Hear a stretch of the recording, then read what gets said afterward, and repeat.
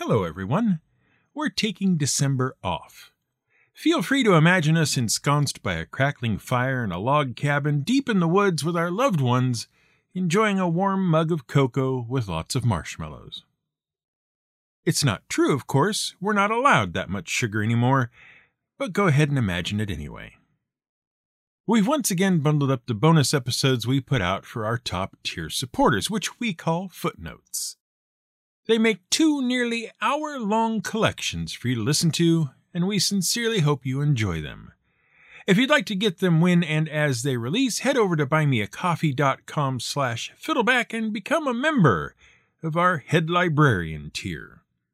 You'll get lots of other benefits as well, like transcripts and early releases of our normal episodes.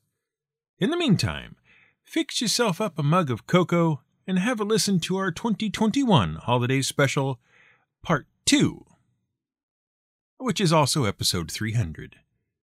Enjoy. Back in December, we ran a series of special episodes in the hopes of cleaning up the cupboards around here a bit. As you'll recall, we had a lot of loose words running around here that didn't have a home, so we gave them one with a pair of lost episodes. Having rehomed our strays, we dusted off our hands and called the year done. Well, almost. Yes, technically the year was done, and we had rehomed all those words, but as is ever the case around here, there's always a bit more to learn. In this case, the word we just couldn't seem to be rid of was folly. Hopefully you'll recall that a folly, or at least one of the follies we covered, was a sort of garden decoration that got out of hand in Victorian England. People went around essentially building new ruins, so they could have something interesting to look at in the garden when all the plants got boring. So many fake Roman temples, false castle ruins, and faux Chinese pagodas were put up that an entire industry sprung up as one wealthy landowner after another tried to outdo each other. And it wasn't just confined to England either. Practically every European country got in on the act, along with India, Jamaica, and even Canada. And also the United States. Which brings us around to the story we want to tell you about a place in Florida called Coral Castle. And it wasn't even a Victorian-era folly. It wasn't built until 1923. The story starts in Latvia with a young man named Edward Līdzkalnis. At 26 years old, he was engaged to marry a girl 10 years his junior when, the day before his wedding, she suddenly called the whole thing off. Naturally upset, he took ship to America and headed to South Florida, as you do. Along the way, according to either Ed himself or one of those hearsay rumors that crop up around these sorts of things, he contracted tuberculosis, which supposedly nearly killed him, but fortunately was cured by Ed himself, thanks to the use of magnets. Which is, of course, where the story really starts to get interesting. Arriving in Florida City, Ed set about building Ed's place. Florida City is about as far south as you can get in Florida without having to swim at least part of the way. In 1923, it was a remote, underdeveloped place, which seemed to be just how Ed liked things. It let him work his magic in solitude.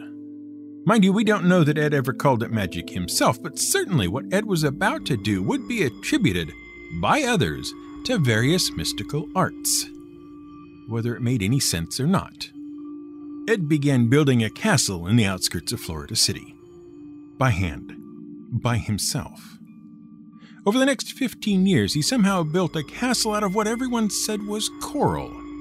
Great, big, huge slabs of coral that came from who knows where and who knows how. The slabs just showed up out of nowhere, nearly always the perfect size and shape to fit in exactly where they were needed. And of course, they were so heavy that no one could possibly have moved them by themselves. And Ed worked alone, and no one was ever able to watch him work to see what he was doing. Not that they didn't try. A group of boys once snuck in and watched him work. They claimed the massive stones floated around of their own accord, with Ed guiding them by the merest touch. His neighbors were constantly dropping in to see what he was doing and note any progress he made. Supposedly, he would stop working as soon as they appeared on scene and just wait until they left again before resuming. Naturally, this meant he worked in secret ways that weren't meant for the eyes of normal folks. Eventually, Ed just started charging a dime apiece to anyone who wanted to come look around and see what was going on. Ed would conduct the tours himself. As time went on, it became a sort of local tourist attraction. Now, the thing about Ed was, he was a small man. Wiry and skinny, most people say, not over 110 pounds according to some. Yet he was somehow capable of lifting and moving 30-ton blocks into position to build his castle. Some claimed he used magnetism, others anti-gravity, and Ed did nothing to dispel the idea. In fact, it seems he actively encouraged it, even going so far as to write an incomprehensible book on the subject of magnetism. It doesn't reveal any secrets, nor does it demonstrate a complete understanding of the subject on the part of the author, but at least it gives you a bunch of experiments to do that may or may not result in severe burns or electrocution. Anyway, about 1935 or 36, something happens. Either he is mugged by a bunch of guys for what little money he had, or encroaching land development began to crowd the castle. Different versions of the story give different reasons. Edskalnin decided to up sticks and move the castle to a similar piece of land near Homestead, Florida, where it can be found today. To do so, he used not magnetism or anti-gravity, but the rather pedestrian method of loading it block by block onto trucks and driving to the new location. By now, the castle's reputation has spread far and wide, and so Ed begins charging people a quarter for tours of the reassembled castle. It becomes a more or less regular tourist stop for people far and wide. Something you won't find out by going to the Coral Castle website, or any of the many other sites that either claim to believe or have an interest in believing all the pseudoscience on hand, is how Ed did it all. How did a skinny little man lift tons of rock into the air and assemble a castle out of it all? Well, it turns out to be incredibly simple if what you have is a lot of time and not much else to do. It's mostly hard work. And the mistake most people make when explaining how Ed accomplished it all is assuming that because they themselves don't want to put in the required amount of effort, neither does anyone else. And so they won't, which only leaves mysticism to explain things. In reality, Ed was a man with a lot of time and some good tools on hand to do the work with. It's just that simple. The castle isn't made of coral. It's made of something called oolite, which is basically a sedimentary type of rock made by sticking a bunch of small pebbles of calcium carbonate and other kinds of rocks together. Probably if you have an aquarium, you have a bunch of the stuff sitting at the bottom of it as a substrate. There may be coral in it, but it isn't coral.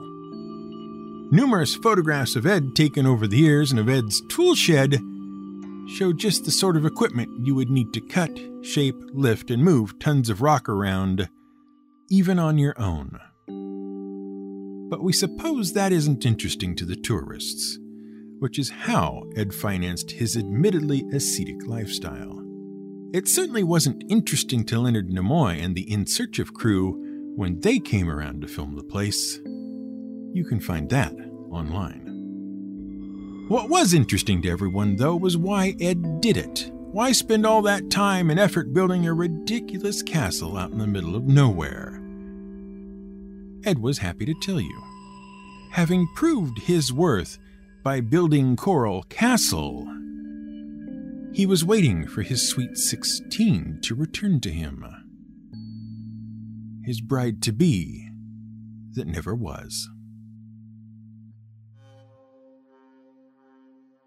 September was a little odd, what with a lost episode in the mix. In addition to the usual cleanup duties of lost episodes, we also got a couple of other items off our list with a short episode about whips and a much longer episode about giants.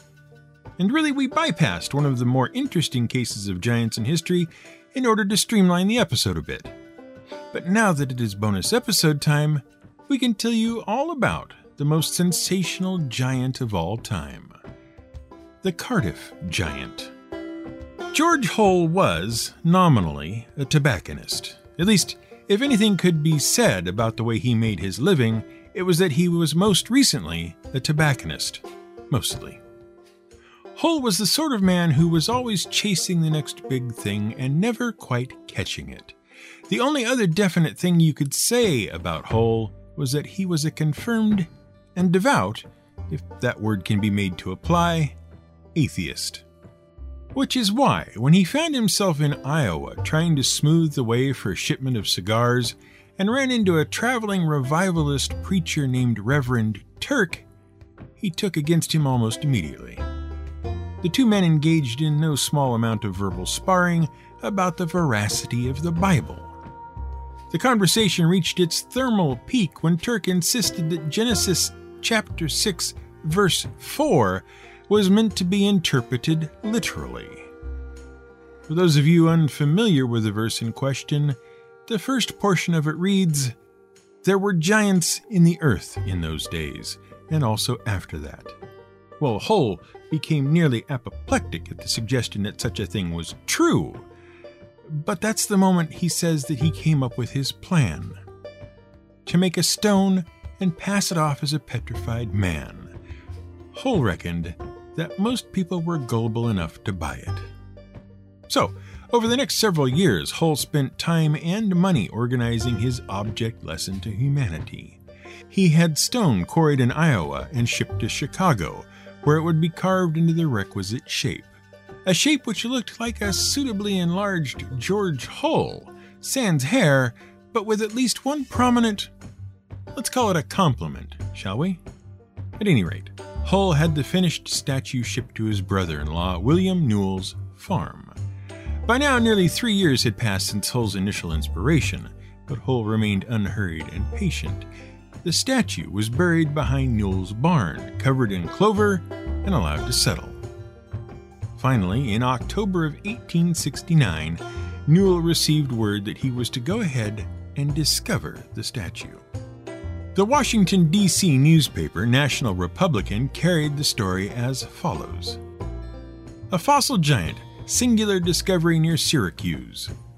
A remarkable discovery has been made in the town of Lafayette, Onondaga County, New York. A human form of huge proportions, entirely petrified, was found under the following circumstances. About 12 miles south of Syracuse, near Cardiff, lives a farmer named William Newell.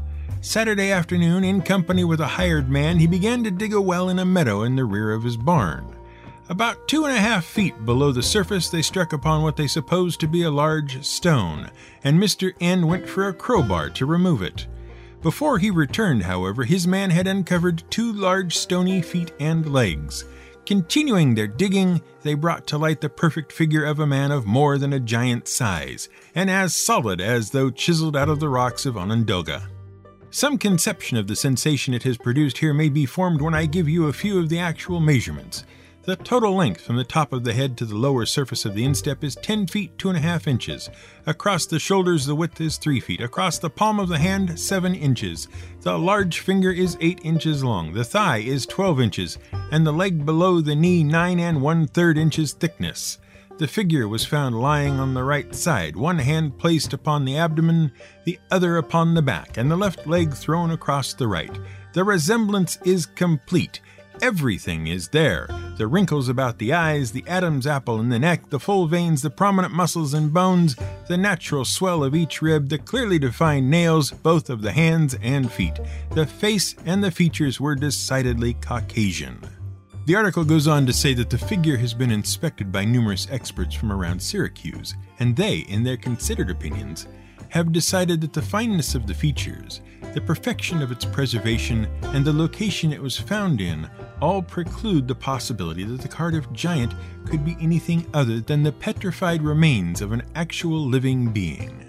So certain were they that there were already speculators on hand making offers to buy the figure outright, with sums reaching into the tens of thousands. Newell had already set up shop himself inside a tent where he charged would-be viewers 50 cents a head to see the giant. word spread and people came from miles around. Only one wrong note was sounded in the paper's reporting. One person, a Dr. J.F. Boynton, geologist and lecturer, had gone to see the giant and come back with the opinion that it was a statue and not a real person, perhaps carved by a 16th or 17th century French Jesuit.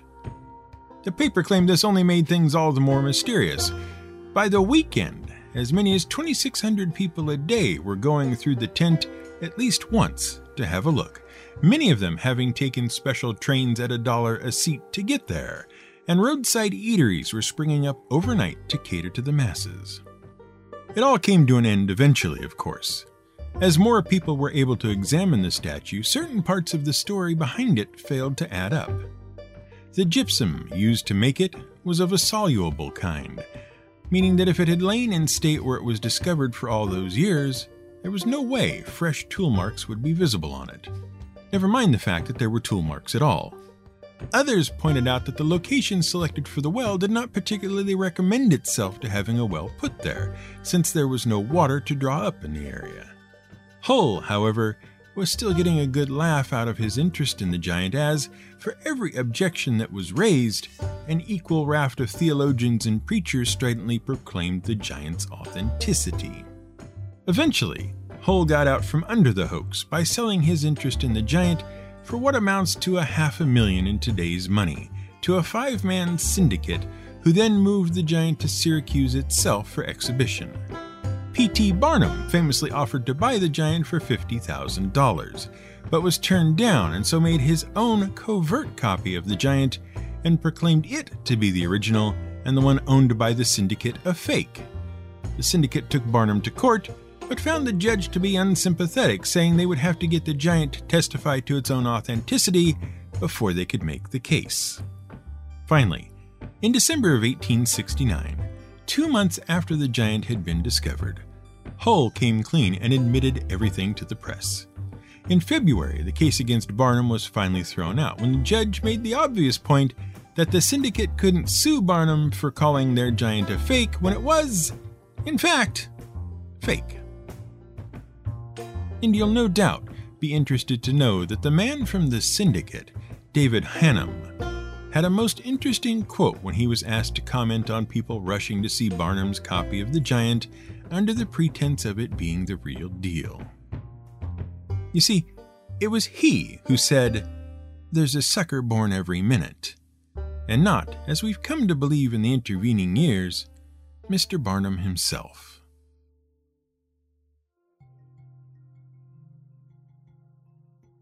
Boy, April and bits of May and March were certainly busy months around here. There was so much to do, and all of it was on one topic, the Persian Empire. No doubt you recall we started with Herodotus, who wrote the histories to explain to the Greeks why the Greeks and the Persians didn't get along for anyone who hadn't been paying attention. Then we covered the Medes as a sort of precursor to the Persian Empire, and after that we took on all 3 of the major kings of the Persians, Cyrus, Darius, and Xerxes, with a stop off in the middle at Marathon because someone had to explain that the Olympics has it all wrong. Along the way, we learned about the problems with learning about history, the importance of horses once again, how to successfully manage an empire, how to cleverly take an empire away from someone, the aforementioned problem with Olympic running, and what the Greeks finally learned about Greek politics. Well, what they almost learned. If you remember, the big wrap-up of the Persian series, and one of the main reasons the Persians couldn't take Greece, was that the Greeks had started to learn to work together. Now, as with any new enterprise, there was of course teething trouble. And it wasn't just that the Greeks were having to learn about this togetherness thing that was causing all the problems for them either. Another of their big hang-ups was the all-new and shiny democracy they'd had installed in Athens.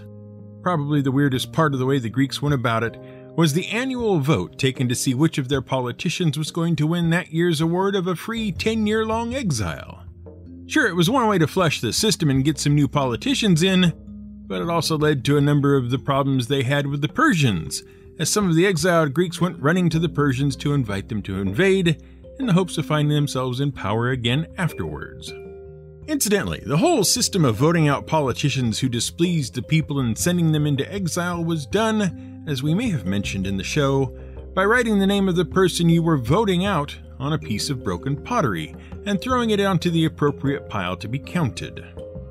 Basically, anyone who looked like they were going to upset the prosperity and stability of Greece was up for a vote when the time came. Well, the Greek word for potsherd and also for shell was ostrakon. And the word for the whole process of exiling by vote with potsherds was ostrakizein. And if you've been paying attention to how these sorts of things work, you've gotten to the next sentence before us. Ostrakizein gave us the words ostracism and ostracize, to exclude from a group by mutual consent. Oh, and ostrakon also led to the word oyster, the shelled mollusk. Anyway, to further illustrate our point about the sort of goofy shenanigans this system brought about, we'd like to spend a few minutes talking about a fellow by the name of Themistocles, owner of possibly the world's most valuable face. Themistocles was born about 524 BCE and became an Athenian politician and general, which is something most politicians, and indeed most generals, did. However, Themistocles was a bit different from all the other politi-generals Athens had had up to that point.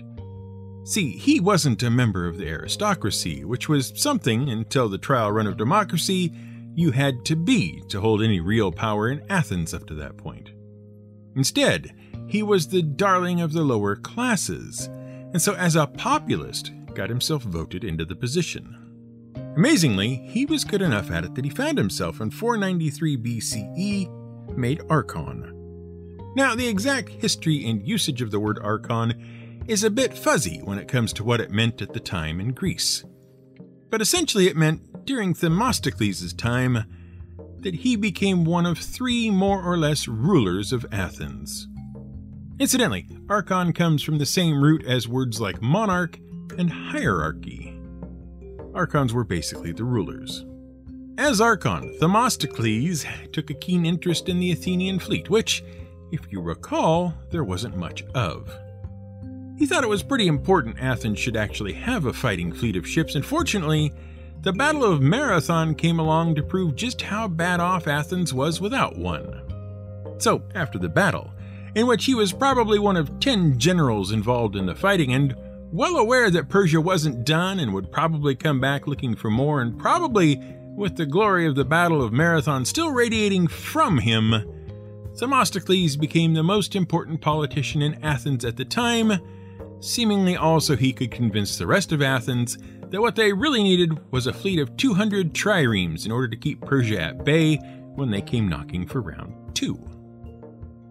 Which they did.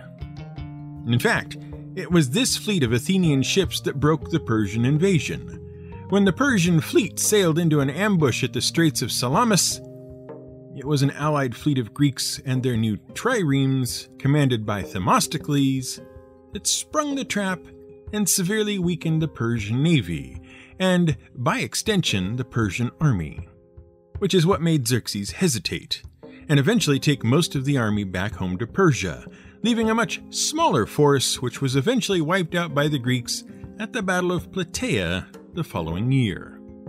Well, naturally Themistocles was a sort of national hero, and he rode the wave of success to the top of Athenian politics.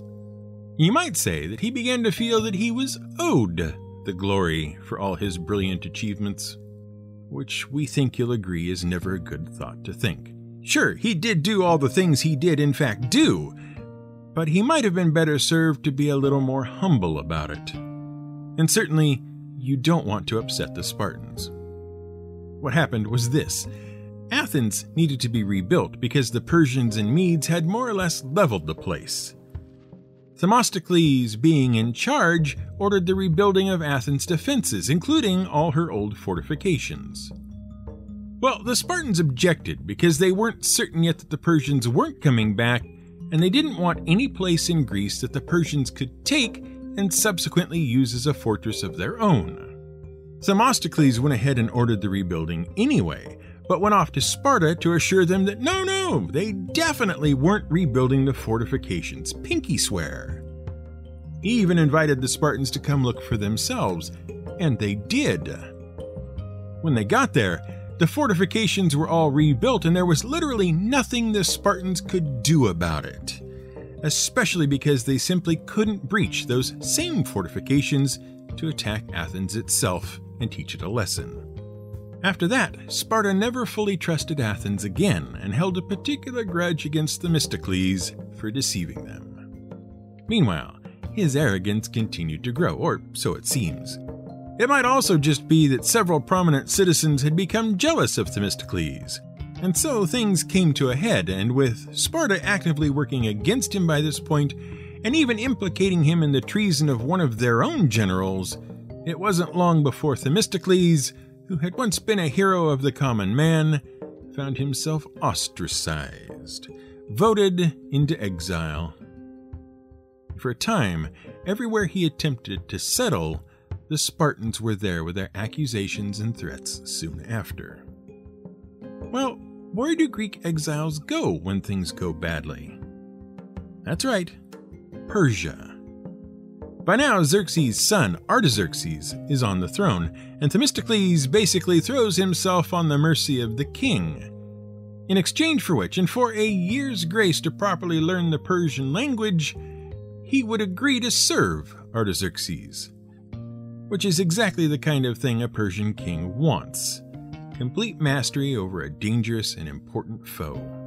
And we remember how Persia treated its enemies that capitulated. Pretty well, actually. Eventually, Themistocles is appointed governor of Magnesia, an Ionian city, a position he holds for the rest of his life. And you remember, we said he had probably the most valuable face ever? Well, if you remember our episode about coins, you recall King Croesus, who pops up in the Persian episodes as well. He created the first coins made of precious metals and set about revolutionizing the whole money thing. And while the coins minted by Croesus were the first anyone had ever seen, they were also something of a novelty because they mostly had things like representations of the gods, or the various commodities they were based on, stamped on them as decoration and to indicate value. There were sheaves of wheat, pictures of cows, all sorts of things. Which means, when Themistocles had new coins minted for Magnesia, he needed to put something on them to distinguish them from all the other coins.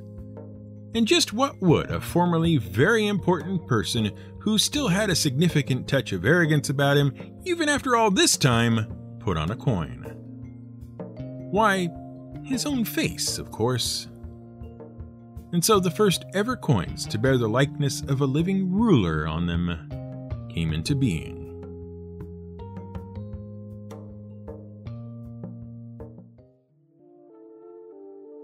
In July, we discussed a number of interesting topics, from the medieval joust, to the canon of our favorite shows, to the Swiss Army and their debilitating disease of nostalgia. Perhaps, though, you remember fondly our episode entitled Supernatural, in which we discussed not only the phenomena of spontaneous human combustion, but also how to lead your players into a supposed supernatural situation with completely mundane explanations.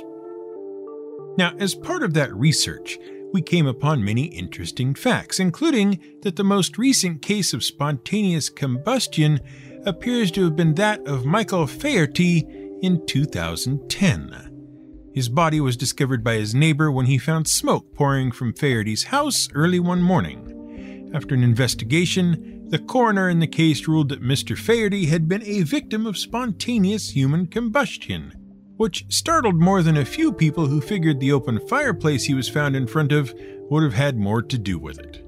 Still in all, it's incidents like this that keep people believing in the phenomena as an unexplained event with no rational cause, rather than a sad set of circumstances with a logical cause and effect, if only one could look hard enough. But that was not the most interesting thing we turned up while working on the episode. Indeed, it was part of the research, but far more interesting to us, which is not to say amusing, were cases of, apparently, spontaneously exploding animals. That's right, exploding, not combusting. although presumably some of them did combust after the explosion. It is generally agreed that there are two causes for exploding animals, either through natural causes or because of human activity. You'll no doubt be aware of the case of an exploding whale right here in our own backyard. Well, not backyard exactly, but in our home state. In 1970, the carcass of a sperm whale washed ashore on the beach of Florence, Oregon, and the Oregon Highway Division, for reasons which may never make any actual sense, were tasked with disposing of it. As far as we know, there are no highways on the beach there, but there you go. Anyway, it was decided that the thing to do first was to break up the carcass, and the easiest way for the Highway Division to do this was to employ some strategically placed dynamite. Well, once you say dead whale and dynamite in the same sentence, everyone turns out to have a look at what will definitely not turn into an embarrassing fiasco for all concerned. Let's just say that no one within 800 feet of the whale and the dynamite thought they might need an umbrella that day when they started out, but they sure wished they had one afterwards. Some parts of the originally 45-foot-long, 16,000-pound whale landed on and totaled a new convertible car, which had just been purchased by an explosive expert who happened, for unrelated reasons, to be in town that day, and who had warned the crew working on the whale that 20 cases of dynamite was way too much. Turns out, he was right. And you can see the results on YouTube thanks to a local news team recording of it. It's quite the video, and so much interest was generated in it after humorist Dave Barry wrote a column about it in the 90s that the residents of Florence voted to name their new recreation area Exploding Whale Memorial Park. But as well known as this is not the sort of thing we mean. Instead, we want to talk about exploding animals without such obvious causes. It's noted that any number of dead animals will explode after death due to the buildup of post-mortem gases within the body cavity as they decay. And while this can be surprising if you aren't prepared for it, it's not particularly weird or strange, which you will admit was sort of the theme of our supernatural episode. For instance, in April 2006, over the course of only a couple of days, over 1,000 toads exploded in Germany near Hamburg. People would just wake up in the morning and discover exploded toads all over the place. No one could quite explain why the toads were exploding, nor why so many of them were doing so, until a veterinarian from Berlin collected some of the corpses and performed necropsies on them. He theorized that a recent influx of crows was responsible, and if you can't quite see the connection, keep in mind that among crows, toad livers are apparently a delicacy. So at night, when the toads were out and about, the crows would swoop in and attack the toads, attempting to get at their livers. This would, apparently, create a small puncture in the toad, who, being attacked, would attempt to puff up to an intimidating size, and then, well, pop. All the toad liver a crow could want. A report from North Queensland, Australia explains that a cow exploded in 1932 after having accidentally ingested a detonator. Not right away, of course, but later while it was being milked and brought up its cud to have a nice chew. The farmer milking her was knocked unconscious by the blast. The cow did not survive. But really, the kings of the exploding animals are probably the ants and termites. Autothysis is a word that means self-sacrifice in Greek, but is called suicidal altruism by those who don't care what Greek words mean. Essentially, an animal practicing autothysis sacrifices itself for the good of the group, or in an ant's case, the good of the colony. Several species of termite have soldiers that can rupture a gland near the skin of their neck by contracting their muscles. This kills the termite in question, but also covers their attacker in a thick tar-like substance that not only traps the attacker, but also helps to block up the tunnel with corpses and victims and impede the progress of further attackers. It's a very effective tactic, as the one-for-one exchange of defender and attacker means that it costs a lot of energy and resources for any predators attacking the nest. In some species of termites, old workers develop copper proteins in blue spots on the abdomen that, when the termite explodes itself, produces a mixture toxic to other termites. But the champ has to be Camponotus saundersi. This ant has no interest in keeping you out of its tunnels. It expects you to die in combat when it explodes. Well, not you specifically, but whomever is attacking it, which includes arthropods and some small vertebrates. Basically, these ants are all about defending territory, and while some ants develop stings to do this against larger predators, C. saundersi discovered that exploding the colony of ants trying to encroach on your territory was much more effective than trying to sting them. The tail end of the ant is where all the action happens, and by contracting this, saundersi can burst themselves, which sprays toxic and sticky goo all over the bad guys. In order to make this as effective as possible, the ant, sensing it is about to lose the fight, one presumes, wraps itself around its opponent and presses their back end directly to the other critter's head, guaranteeing maximum effect. And since the gland that produces the sticky toxin runs the entire length of the body, the explosion can cover not just the one the ant is fighting, but several of the other attacking critters as well, gluing them all in place and killing them along with the ant. And we're very, very sure that as a red-blooded GM, you probably can't wait to turn exploding giant ants loose on your heavily armored PCs just to, see what happens. We bet it's fun. Fun happens. You may recall, though we barely do, that in the month of May we talked about a number of fun topics. We finished up the Persia series with Xerxes, then discussed a listener suggestion about Chalcedony, and finished off with a lost episode full of other suggestions, including one from listener number 10,001 about werebats, more or less. Well, you may remember that right smack in the middle of the month we had an episode about nearly everyone's favorite hard-to-pronounce monster, the Sahuagin, which we are clearly going to keep pronouncing that way because it's official. Matt Mercer can recuse himself all he likes, but there you go. Official. It isn't the hardest monster's name to pronounce, of course, or indeed the hardest name in all of D&D. Not while a variety of demon lords, elven gods, and a drow who was hiding behind the door when vows were passed out are still around. Of course, we happily told you about the origin of the word, such as was known, who came up with it, and what D&D supplements it was from. Along the way, we touched on nominative determinism, the Super Friends, and finally, Doctor Who, all in an effort to finally settle once and for all how to say Sahuagin, which we have, because it's official. However, what we didn't touch on was some of the mythology behind the Sahuagin, by which they were clearly inspired. To what do we refer? Well, on page 32 of the D&D supplement Monstrous Arcana, The Sea Devils, there's quite the section on the Sahuagin and their ability to control and communicate with sharks. In fact, the whole book is more than just a little sharky, with sections about weir sharks and shark weirs, and the susceptibility of Sahuagins to this particular kind of lycanthropy, even though we've already established that lycanthropy can only refer to wolves, and they want a whole different word entirely. But we've given up that battle as lost.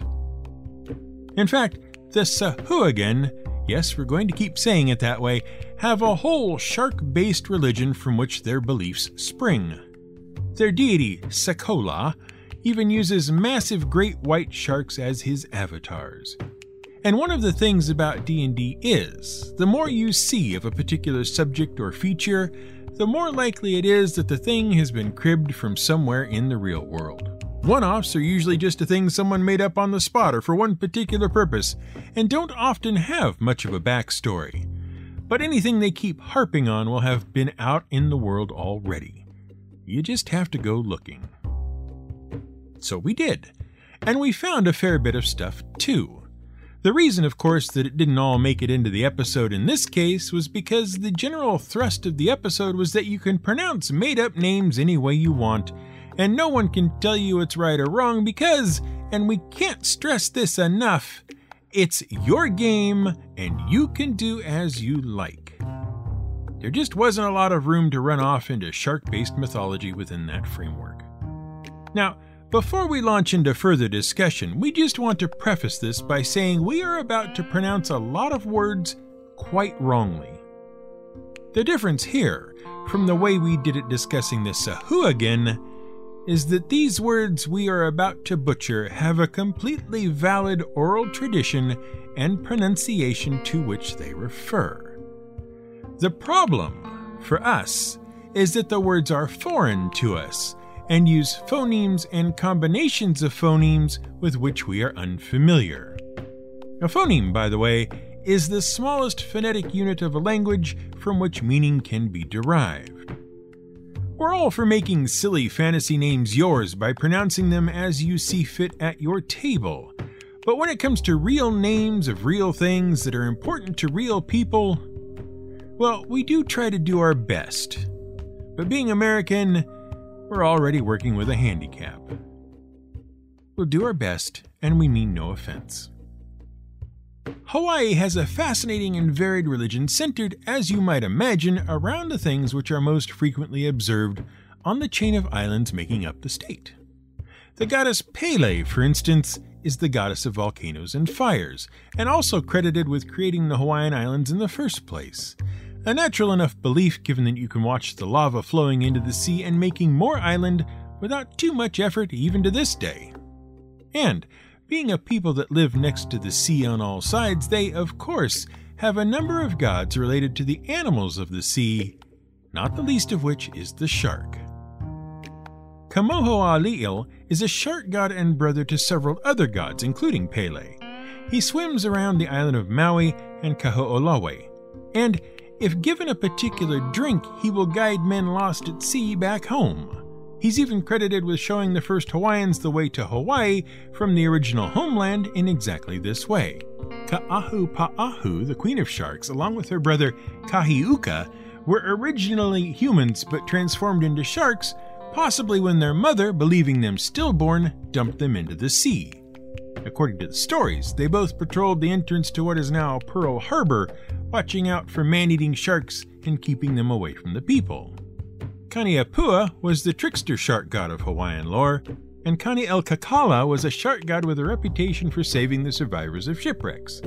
In the ongoing war between good sharks and man-eaters, Ki'ali'ika'u o Ka'a'u was one of those heroes along with his 4 shark companions.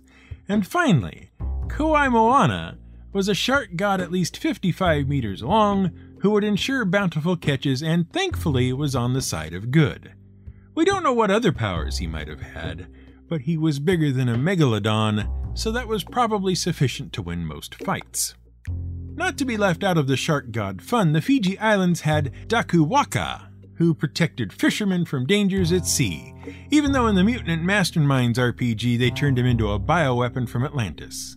The Bahamas had Lasku, some sort of half-shark, half-octopus that specialized in sinking ships, drowning swimmers, and making whirlpools.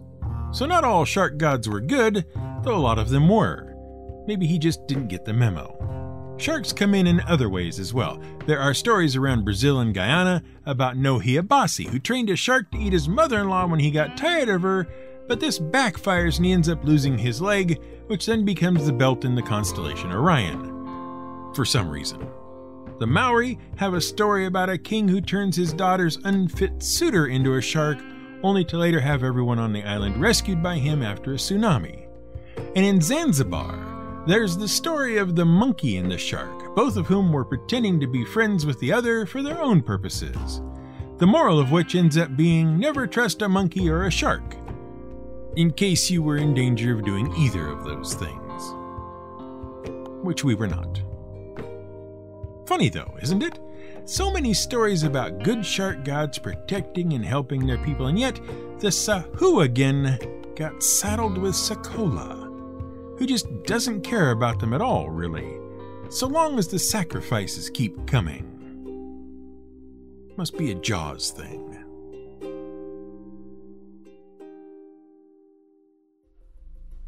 In October, we went on an expedition looking for Bigfoot, discussed the charming effects of love potions, and kicked off a month of support from the bearded in the hopes of bringing an end to cancer, all in an effort to experience some real, genuine warm fuzzies. Perhaps no story we did was more representative of the actual difference between what warm fuzzies are and what we think they are than the story of Beauty and the Beast. The real story of Beauty and the Beast, not the Disney version. As we pointed out at the time, when you really dig into the story, there is very little to feel warm and fuzzy about. And most of what we claim makes us feel so good about Belle and the Beast just isn't in the original at all. It's all been added after the fact by other people who've tried to adjust the original author's intent to more properly suit the then current zeitgeist. And it still goes on to this day. But even when it was first written, Beauty and the Beast was derivative of other works. See, there is a rich vein of folklore and fairy stories that is more or less being constantly exploited whenever a new story is written, especially if that story is meant to teach us some sort of moral lesson. And Beauty and the Beast was certainly trying to do that. We didn't point it out in the episode proper because it was more fun to do things our way, but the story is meant to deliver an important message to young brides everywhere. Which is, basically, shut up and marry who your parents tell you to, you'll learn to love them eventually. No, seriously, it's all about preparing young girls for arranged marriages. Go back and listen to the episode again if you don't believe us. It totally makes sense once you see it through that lens. Here's the Beast. He's beastly and uncouth and given to fits of passion and not at all house-trained. But look at all the money and power he has. That'd be good for our family to have.